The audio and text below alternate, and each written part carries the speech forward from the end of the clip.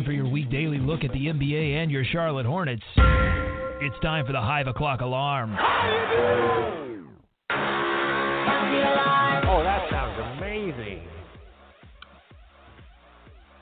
Welcome in, folks, to a low-tech edition of the Hive O'Clock Alarm, doing this remotely from beautiful Naples, Florida. But I am joined back in Charlotte by my good friend and co-host, David Walker. David, that was a tough one yesterday. That was a little brutal.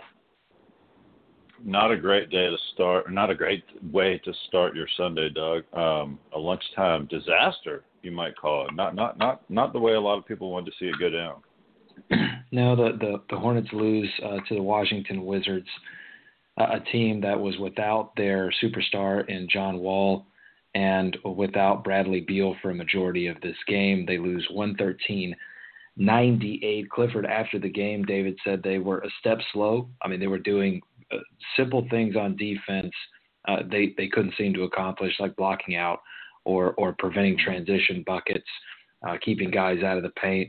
And, you know, the quote, we hear this from Clifford a lot during some of these losses, but it never rang more true than yesterday afternoon. He said, we have to be ready to play. And he wasn't ready to use daytime game as an excuse. And I don't think he should. Well, you can go ahead. I mean, they're 0 for 4 in games played during the daylight hours this year, I believe. I mean, he shouldn't use it as an excuse. It was a factor, I think. But, you know, two teams showed up, two teams had to play.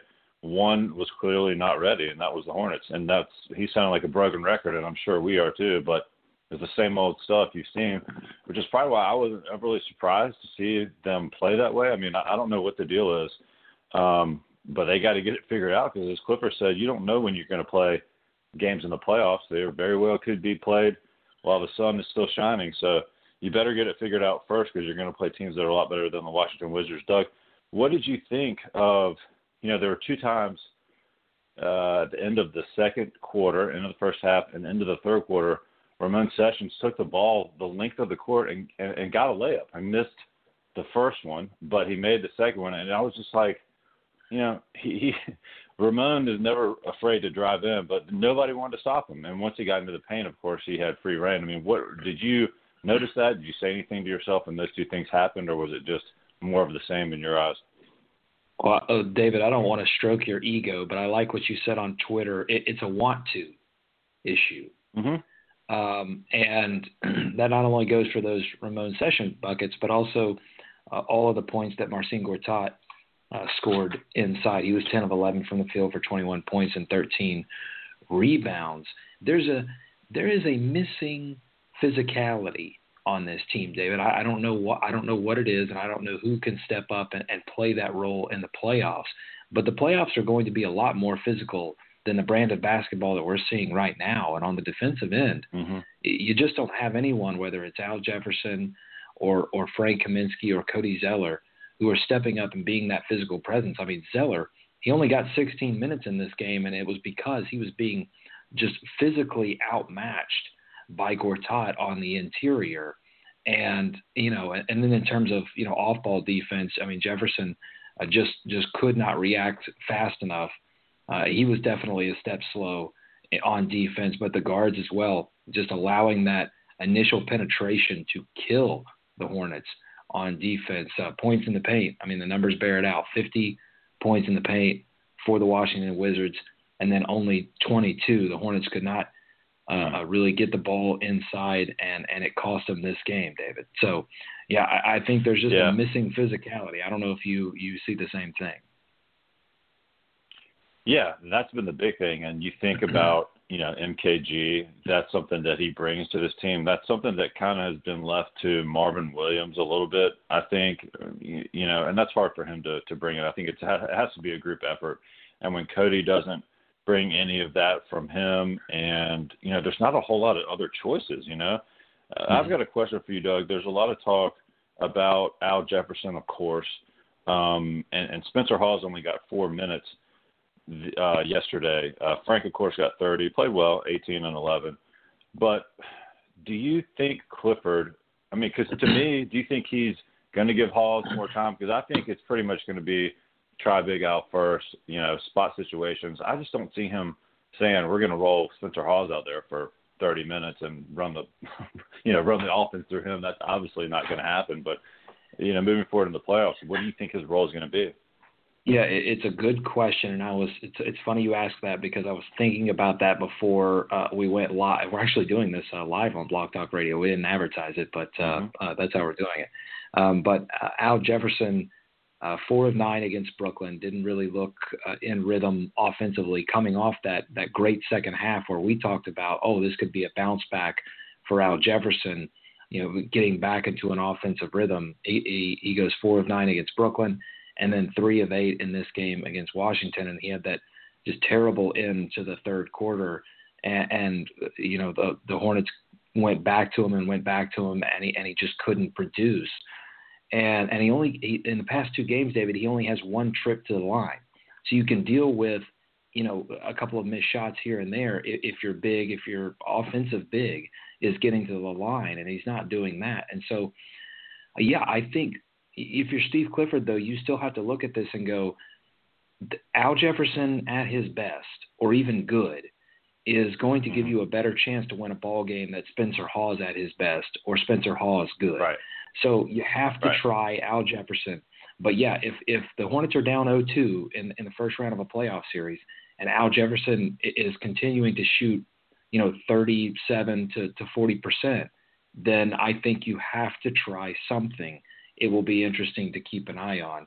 And you mentioned Frank Kaminsky. He really is playing well, 12 and 6 in his last 5 games, shooting 49% from the field, but more importantly, 47% from beyond the arc. Frank is aggressive, and after the game, he said he really feels like he's in a rhythm, and he had 18 points to lead the team against Washington and 11 rebounds, including 2 offensive rebounds. And he really looks like he's starting to not only get it, but feel like, hey, I belong, and forget strength. I belong on this court. Yeah, I think he's still showing some issues down low, but like you mentioned with strength, hopefully that comes with time and getting in the gym, putting on a little more weight. But as far as everything else, and again, we said it this year, as far as everything else, particularly outside shooting, that's what they were looking for from him this year, I think. Anything else he can give them is gravy on top of that. But it comes down to this, Doug, for me. He can't be your leading scorer. Not right now. Not when you have Kemba Walker, Batum, even Al Jefferson out there. Kemba, that's another thing for me. Look at his line, 16, 7, and 3. Not horrible, but not a Kemba Walker-like effort, only 4 of 11 from the field and scored only 16 points there. So, this team does not win when they don't shoot well. You've highlighted that before. They did not shoot well yesterday. They did not score 100 points, which is kind of a benchmark for any winning team, but especially for this team who does well when they score 100 points. And on top of that, they couldn't stop Washington. So it was, the shooting's not always going to be there, and that's what Clifford said. It's a good team. They've got good players. They've got excellent chemistry, but they're not good enough to just go out there and play and shoot and think they're going to shoot their way out of every situation. Lynn only had 1 point yesterday. Jeremy Lamb only had 3 points. So they've got to bring it on defense, first of all, and then, let the offense find its way, which it never did yesterday. Well, and let's not gloss over what you just said there. Jeremy Lin, 1 point, 0-6 from the field. And Jeremy Lamb only got a few spot minutes because it looks like Clifford going back to the Troy Daniels well. And Troy Daniels didn't shoot the ball well, 2 of 7 from the field for 6 points.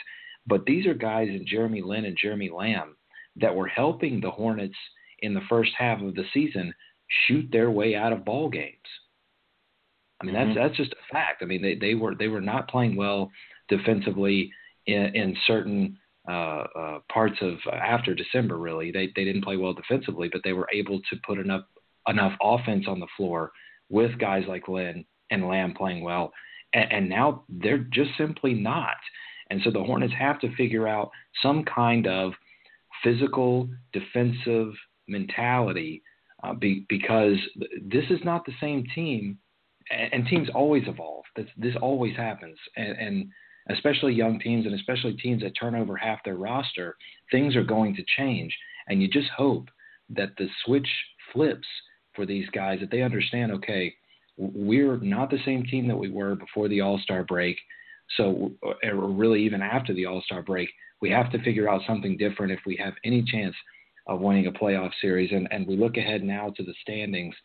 The Hornets now a full game back from the Miami Heat and the Boston Celtics, 2 games back from Atlanta. So they are eliminated from the 3 seed. And essentially, by my math, and again, I was a comm major, so forgive me if my math is a little off here, but I don't think they can get the 4th seed either, because there's 2 remaining for every team, and they need to be a full game clear of Miami or Boston. Yeah. And Miami and Boston play the final regular season game, so one of those teams has to win. Right. Now, I do know that. Right. I may not be a math major, but I do know that. They needed the Heat to lose last night, I believe, to keep any hope alive of home court. And that was my next question for you, Doug. I mean, well, it's not possible now. So we're saying it looks like home court is out of the question. So right. you're dealing 5 or 6. And in my mind, you'd rather be 6, right?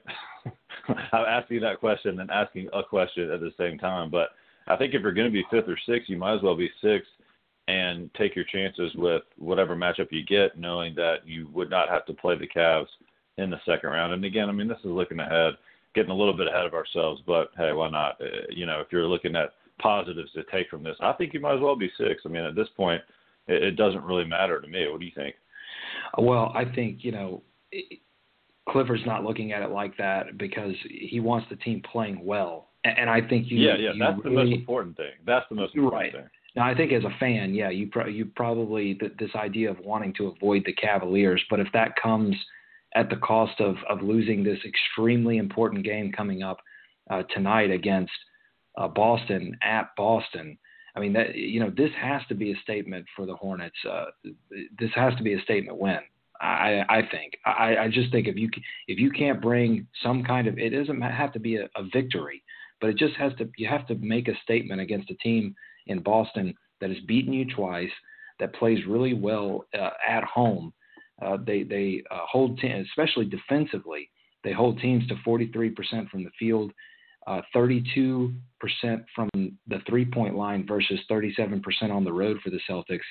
And then they don't allow teams to get to the free throw line, only 25.7 attempts versus 28 attempts on the road. So Boston has a really good home defense.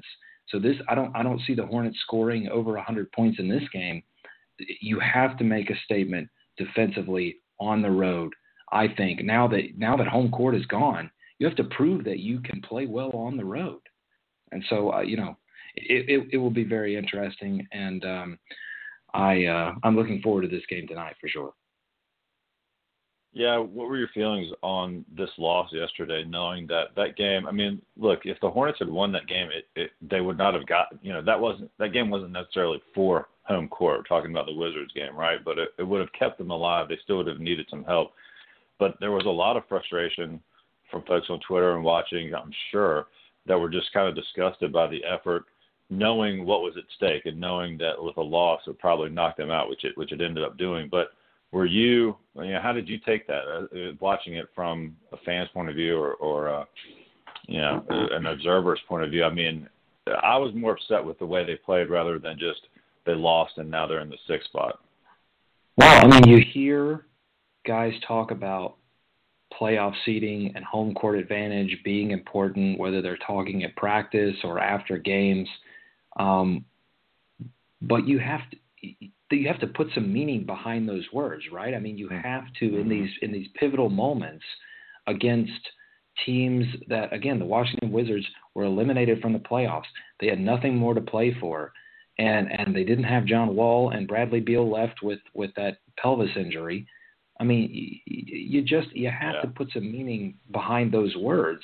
Otherwise, you question whether they can get up enough for the playoffs. So, yeah, I mean, it's extremely concerning, and I think that's why it makes this.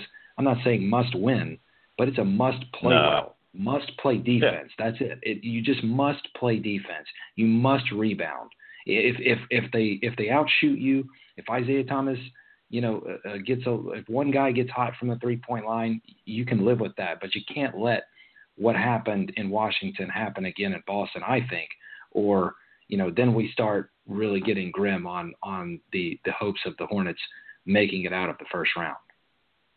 Yeah, that's my thing, because if you continue that play, if you have a bad showing against Boston, whatever happens against Orlando at home on Wednesday, you play anywhere close to where you played last night, and, it'll be another quick exit in the playoffs in my eyes, because regardless of who they play, it's going to be a better team. These teams are all going to be better prepared and playing hard, and if the Hornets don't show up, they could beat. I think they could beat all three of those teams in a playoff series, but they could certainly get beat handily as well, I think. So they've got to get right. That's got to be the most concerning thing for Clifford, and it sounded like it after the game last night. All right, quick programming note before we get out of here, David. No Tuesday Hive Talk Live, and no Hive O'Clock alarm tomorrow as well. Unfortunately, life, work, day job getting in the way of that. But you definitely want to check out @thehive.com for full coverage, and we'll be on Twitter talking about the game as well. And then we'll get back on here on Wednesday and make sure to update you on everything that's going on. So we'll talk about this game. It just may be a day late. But thanks for hanging there with us here on the Hive O'Clock Alarm. And until Wednesday, all hail the teal and purple.